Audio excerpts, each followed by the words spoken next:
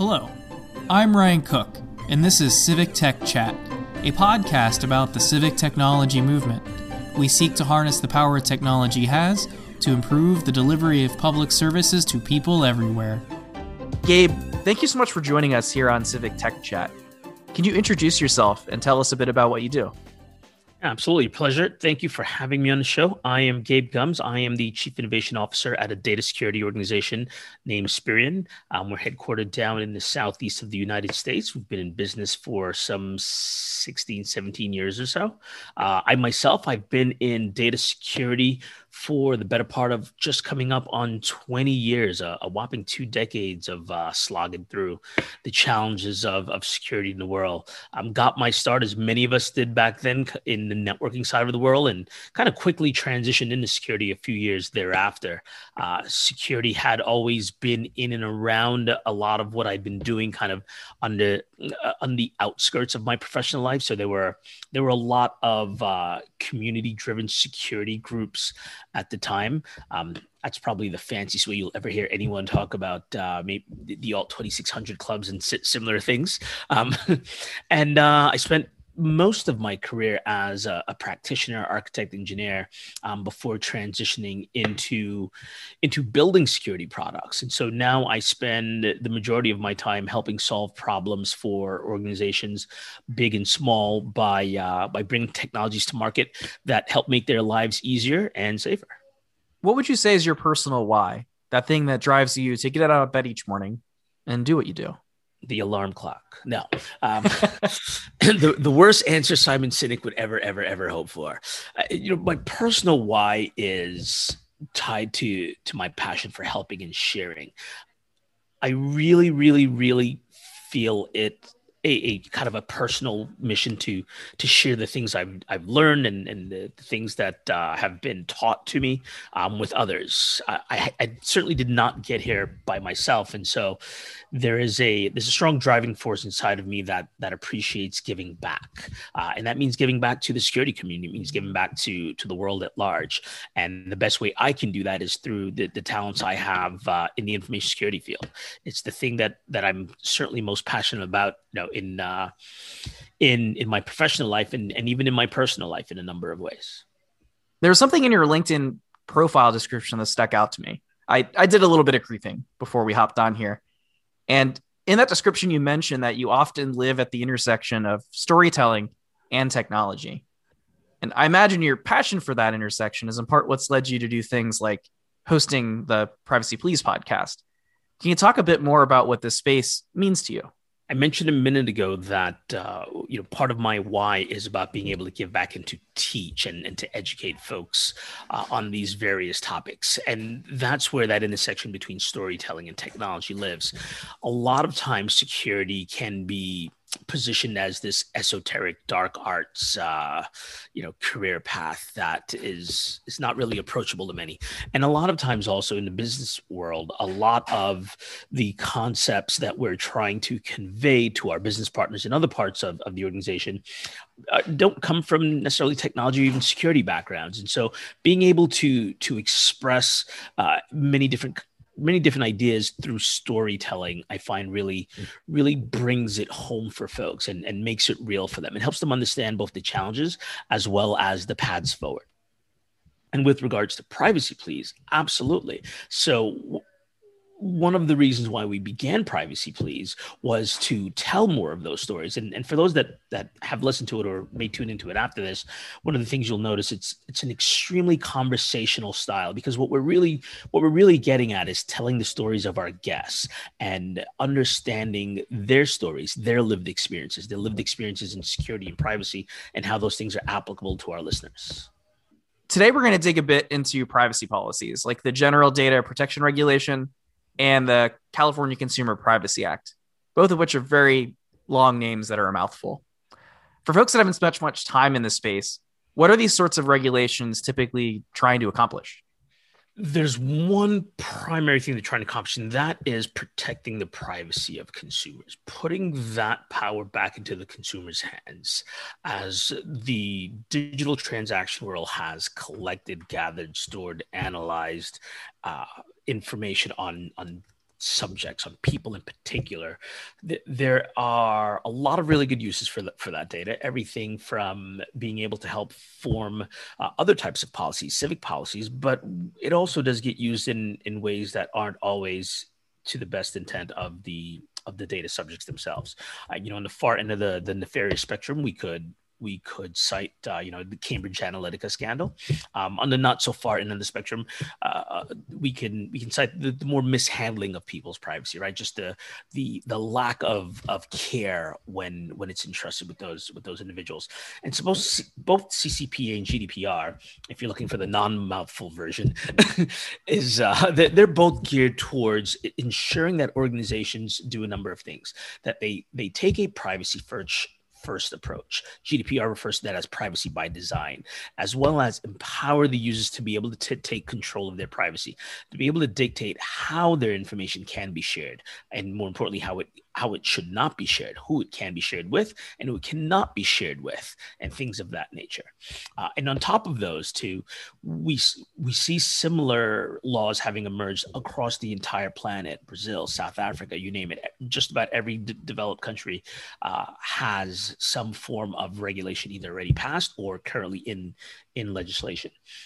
And here stateside, because we're a fabulous amalgam of a bunch of different little entities, all 50 of them, 50 different states plus 3 territories, what we see is a lot of state level regulations also on the rise, which is what CCPA. So that one's actually not a federal regulation in the same way that in the way that GDPR is a big overarching regulation meant to govern the EU. CCPA really is just intended to cover California citizens or those that do business inside of California. I think a base concept that I'm hearing in there is essentially that, I as a person, if data about me is collected or about my actions or things related to that is collected, that the intent is like I should have some control or ownership of either that data or what's done with it. Is that like what folks should kind of take from that? Well, I'll turn the question around to you, Ryan, because it is your data that is in the hands of all of these organizations. Do you feel as though you should have that control of your data? Turn it back on me. Yeah, and bear in mind this is an opinion, but I think yes, ultimately. Right. But yeah, and I'm sure you think that way for the same reasons that you might own curtains, right? It's not about whether or not anything nefarious is happening inside your home. You respect and value your privacy, and your data very much tells a lot of stories about you. In fact, no matter how close your blinds are, your data tells way more information about you than I would ever know by simply standing outside of your home and peering in through your blinds. Not that I would do that. And a part of all of this is a concept that some of these laws share, which is the concept of the right to be forgotten. The idea that you have the ability to compel an organization that's holding this data that we're talking about, or data about you, and you could ask them essentially to delete it and remove it from their infrastructure. Can you talk a bit about that and the importance that sort of provision has in those structures? Sure. The right to be forgotten is an interesting story in and of itself. This is another one of those intersections that I like to recall. So the genesis of it was based on an individual, I believe he was in Spain, who had an incident early in his life that was still showing up on the internet, and he wanted it removed. He was many years removed from that incident, believed it was harming him in future opportunities, and wanted that to be removed. And so took this all the way through the courts, and they ultimately ruled that he had a right to be forgotten. That information had changed and had been updated, but the information that all these organizations held on him had not. That concept has since carried forward beyond just the right to be forgotten on the internet, but the right to be forgotten within the organization we do business with. Simply because I transact business with you once, does that give you the right to continuously know these things about me in perpetuity? Yes, you needed my home address to have delivered books to me, but do you need it beyond that if I haven't given you consent to use it beyond that? And the answer is ultimately no, right? And again, turning it to you a second ago, I think you might even agree, if you had shared that information with me once in the past for one very specific purpose, and now I'm using it for a very wholly different purpose later in the future, you probably would like the right for Gabe to forget where you actually live. Yeah, and you're correct. I am of that temperament with this, and I do hold that opinion. In fact, I kind of, as a practitioner in software development, my view on kind of the collection of information is, I should collect it for as long as I need it, and then only use it for that purpose, and then yeah. And the right to be forgotten works on the tail end of that. On the front end of that, GDPR equally put in some regulation that states that you should only collect the data you need, and you have to have a lawful basis for collecting it. So if you are in the business of delivering books, I'm just picking on something that everyone might be familiar with, right? You are a digital, where you're a digital storefront, you sell books. You probably don't need to know my sex in order to deliver that service to me. So why should you collect that data in the first place, right? Like, you don't need to know my sex, my religion, my age. You don't need any of that information for the purpose of processing that transaction. And things like GDPR says that you don't have a lawful basis for collecting that information, then you can't and shouldn't have that information. I imagine something that comes up as a difficulty, whether it's like trying to prove compliance with this sort of requirement, or even if you're the organization trying to manage it, is the idea of, in a way, you kind of have to prove a negative, right? If you don't have information about someone, it's kind of hard to then like prove necessarily that you don't somewhere. Does that kind of act as a point of consternation between organizations and regulators? There's a ton of hairy and gray area in here. So there are a couple of other things in the mix. First, there are a number of carve-outs for legal exceptions as to why you can still hold on to some information. And some of it may be everything from tax purposes. You have to be able to account for the fact that you collected taxes on behalf of a book you sold to me in the state I lived in. And some of it is beyond that. So some of it is more geared towards research and even policing. So there are a ton of carve out. So let's put those on the side, but I wanted to make sure we made mention of them first. The other is, and what you're describing is kind of a technological challenge of, well, how do I prove to you I don't have it if I deleted it, right? And more importantly, how do I know I don't have it if I deleted it? The answer there is there are a number of different ways that this comes to bear in the real world from a technology perspective. I've seen approaches, everything from encrypting and throwing away keys, which I think the jury's still out on, to deleting and then replacing information with some type of unique identifier that simply states, okay, in place of Ryan's actual information, here are some identifiers, but we no longer have that information about him. So some form of de-identification process. A de-identification process is probably where the loosening of that friction starts to occur. If I am this organization that likes to sell books online, and just about everything else for that matter, I probably also want to understand how people similar to Ryan shop so that I can sell them books also. And so if Ryan's asked me not to maintain any information about him, how do I grow my business that way? This is where de-identification comes into play, of course, right? So now the only things I keep around are things I know about people like Ryan, but not things that are directly identifiable to Ryan. So that's another way. But to answer your question a bit more pointedly, yeah, there's a bit of friction in the how do we keep it? What do we keep? How do we prove we no longer keep it? We get smarter every day since that regulation has been put into place. And there are a lot of firm mechanisms now for being able to tackle that challenge in particular, a few of which I just mentioned. What you've described at the end there sounds a bit to me kind of like, in a way, kind of like a soft delete, where it's like, well, this information's no longer attached to somebody. So now it's kind of like an anonymized data set that we can try to run things against. Am I hearing that correctly? You're not wrong.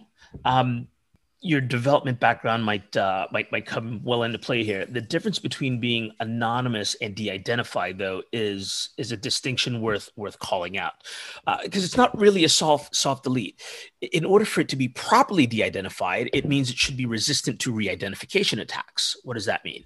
That means if I gave you a ledger with a bunch of names and other identifying information about individuals inside that ledger, and then I did things like only remove 2 tuples of that data. For example, I removed their first name and I removed their age, but I left in things like their zip code and their sex and the profession area, et cetera. As I start adding in more tuples of information, it makes it easier for me to re-identify that individual. There are a couple of of well-known examples of this in the news, if you would. Some dating back as early as the 80s, if not. Yeah, I'd say the 80s is probably the first paper I recall reading on it. Not that I read it in the 80s. I'm not that old yet. Hopefully I will be one day. But re-identification attacks are not new, right? Taking multiple data sets and putting them back together to re-identify folks. So you have to do more than simply kind of anonymize them from that perspective. And as a developer, and we see this often in the development world, you need real world data to work with. You can't just have a bunch of fake anonymous data in your system because the system might not respond the way you intended to. So how do you test your system without real world data? And that's where synthetic data and de-identified data can come into play there versus simply anonymized data. So it's not really a soft delete. When I think soft delete, I think closer to, encrypted, throw away the keys kind of thing. It's like, yes, theoretically, even quantum computing couldn't break that key. But theoretically, if quantum computing came around someday in the future, then there it is. It's still there waiting to be de-identified, right? So when the Gorgons show up with their supercomputer, all is lost. As organizations, look to comply with these sorts of regulations as they appear. I mean, the ones we've talked about, GDPR, CCPA. Hey, I remember the acronym. They've been around for a while and have gone into effect. I imagine there's some work to catch up. Most folks maybe aren't designing to already be at these standards. Well, maybe not, or most is probably incorrect, but there's probably a collection of folks that aren't there yet. As organizations seek to get there, are there any bugbears that kind of come to you that are like things that they should be watching out for as they try to comply? You were right in your first assertion that many are not. Most are not, in fact. And part of that is a byproduct of CCPAs literally still going through yet another round of changes and has only been in effect for under a year.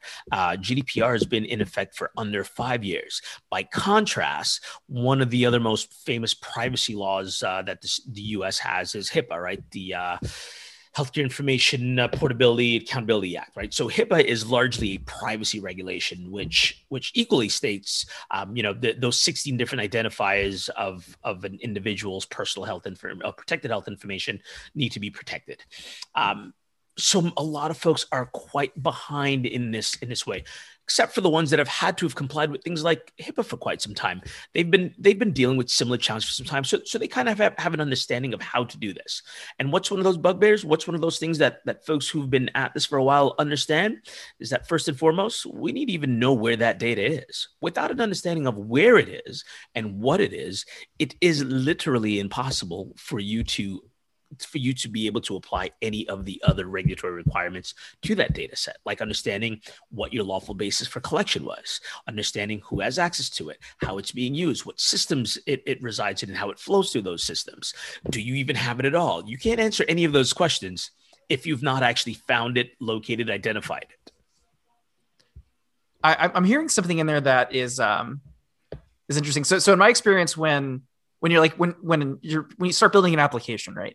There's always kind of that stage where it matures to a point and it's grown to a point that it's like too big for any like one of the developers or designers to like really fully comprehend it in just a single brain, like everything it's doing. And it sounds like that maybe that's the case also for information architecture. At some point, you're collecting so many different pieces of connected information that like any one person doesn't have that inventory like that can understand exactly where everything's at. So then you start to rely on like different groups having to collaborate to figure out where things are. And I imagine that can lead to, through the fact that you have to communicate now, essentially just not understanding the full scope of things. Is that accurate? That is accurate. I would say that one of the things that we can do to narrow that field of vision, if you would, that fog of war, is by first making sure we understand, again, that basis for collection to begin with. How did we get this data?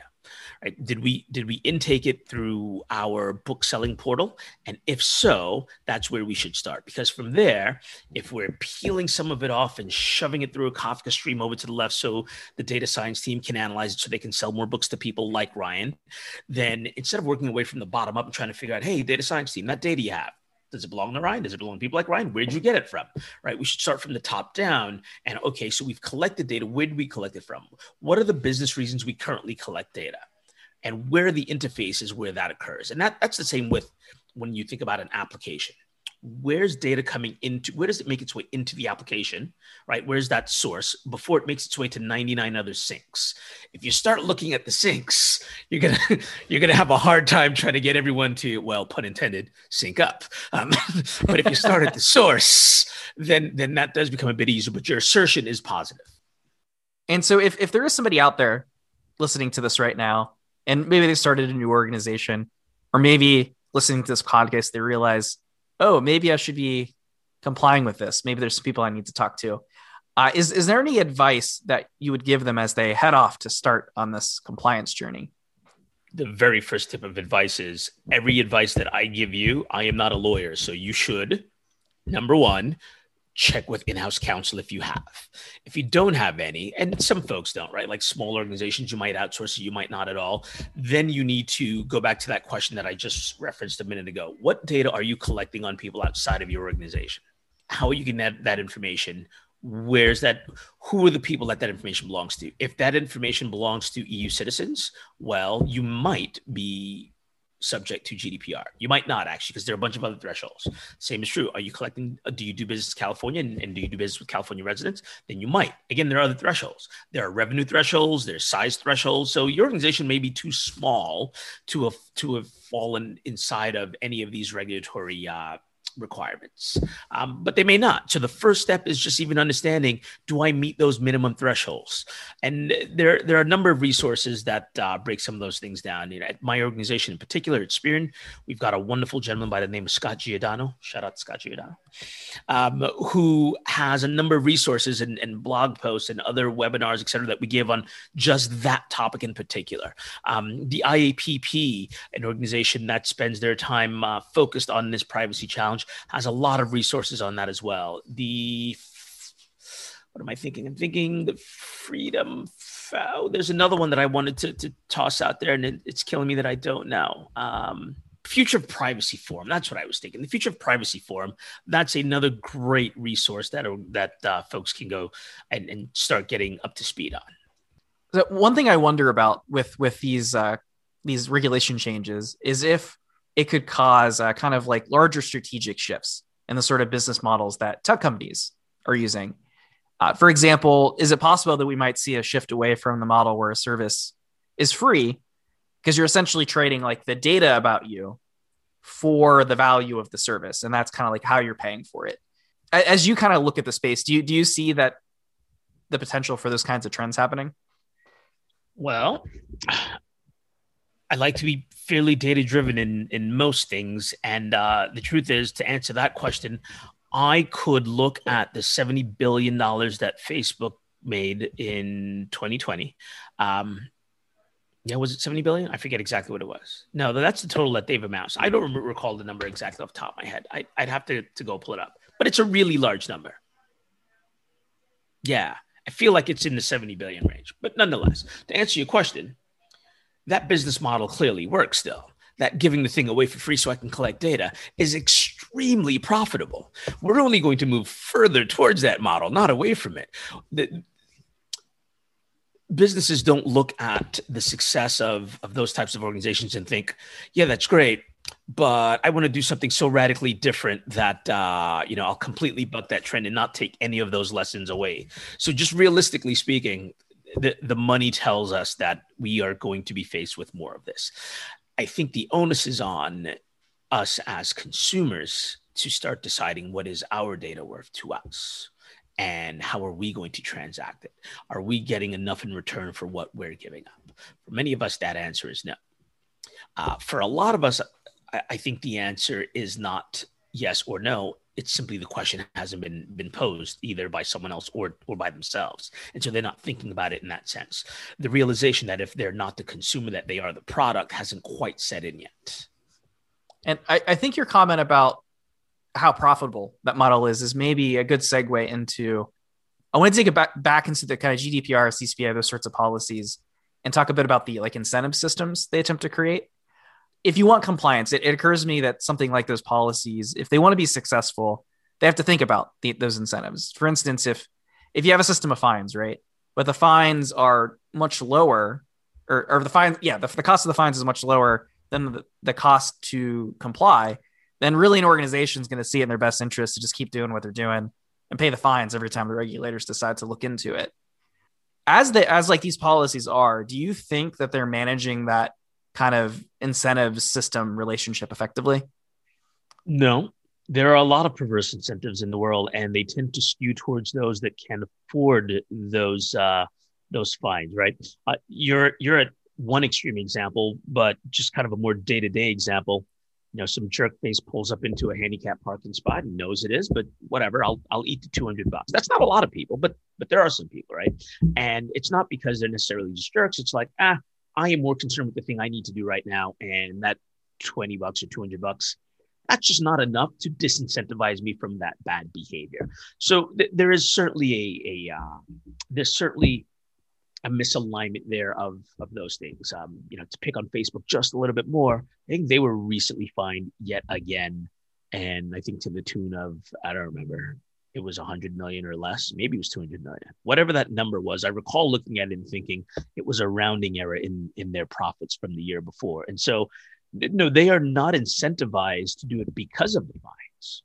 We're hopeful that they're incentivized to take better care of our privacy for other reasons now, though, right? Reasons like being threatened to break the organization up, right? So those monopolistic practices that some believe that they engage in, which are all part and parcel of some of this other behavior, those things might stop them from doing it. Public perception, those things might stop them from doing it. So we do need to have multiple levers, because I'm not saying get rid of the fines. The fines are good. The fines just don't work against some of the most egregious offenders as they challenge. Yeah, I think I'm with you on that. I think even I saw that, for example, there was an increase. There was some increase in the fines. I think I saw there's like a 40% on a source I was looking at.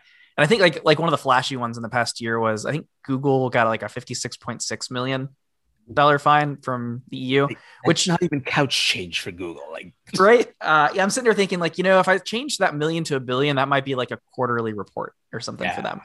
So it just doesn't feel like it's really there. So I'm wondering, like, let's say I'm going to create like a theoretical scenario. Let's say that some legislative body is like, Gabe, like, we want to talk to you. We're going to sit you down and have you do a testimony. If you were to like give them advice, like how do we try to wrangle this behavior? Like what would you suggest to them personally? Well, I think we start with what I said. Fines obviously don't work at that tier. We keep the fines in place, but at that tier, we start imposing other types of sanctions, right?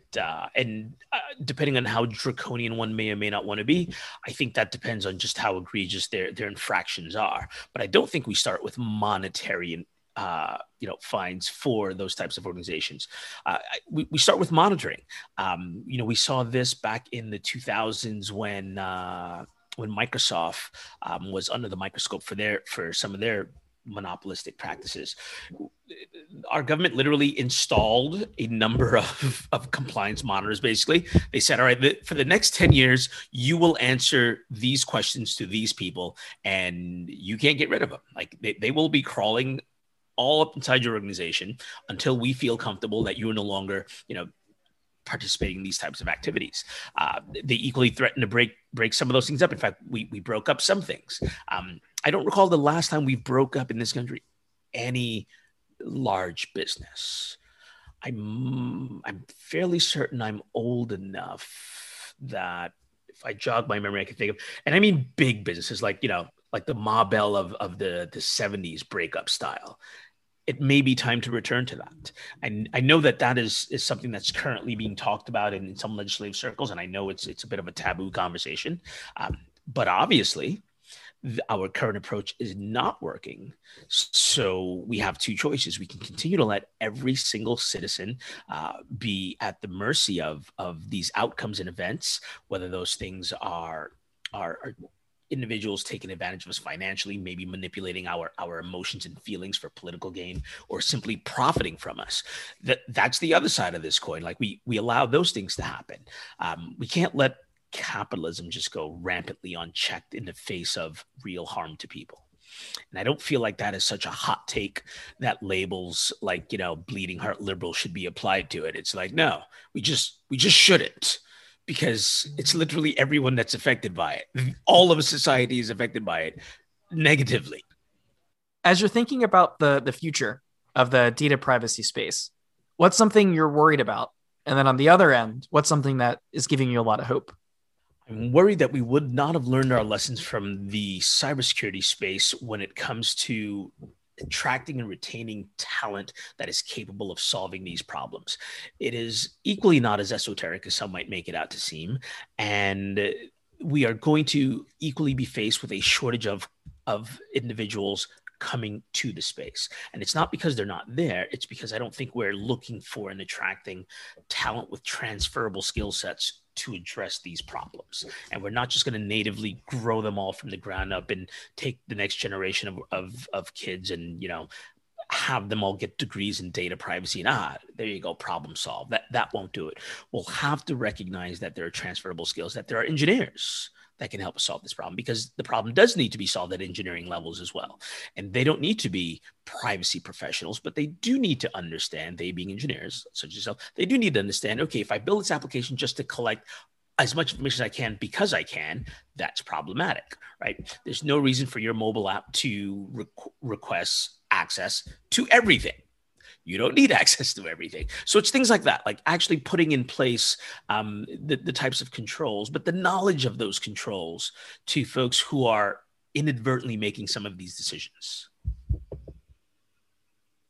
And that's the hopeful part of it, if I would, is that there are people that are endeavoring on this at the moment. The IAPP, again, for example, there's a strong movement to bring developers in particular into that fold. There's folks like Nishant, who was on our podcast recently.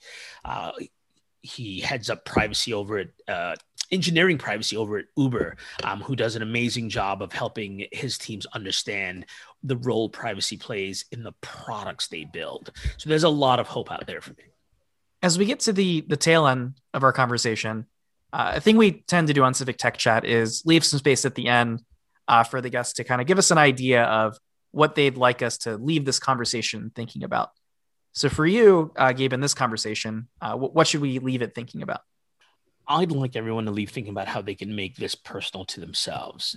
In much the same way I turned one of your questions to yourself and asked you as a developer, or as a person even, before I turned it on to you as a developer, how you see these things is we should all make this personal to ourselves so that we can understand what role we can play in these challenges, versus simply saying, that sounds like a problem that Gabe needs to go solve for, and he can call me back next Monday once he's figured it out. Well, Gabe, thank you so much for taking the time out of your day to join us here on Civic Tech Chat. I have no doubt that folks listening in are going to learn something and gain something valuable that they can kind of incorporate into what they're doing.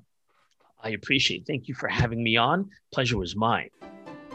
You can follow us on Twitter using the handle @CivicTechChat. Visit us on the web at civictech.chat, or subscribe to us for content updates wherever it is you download your podcasts.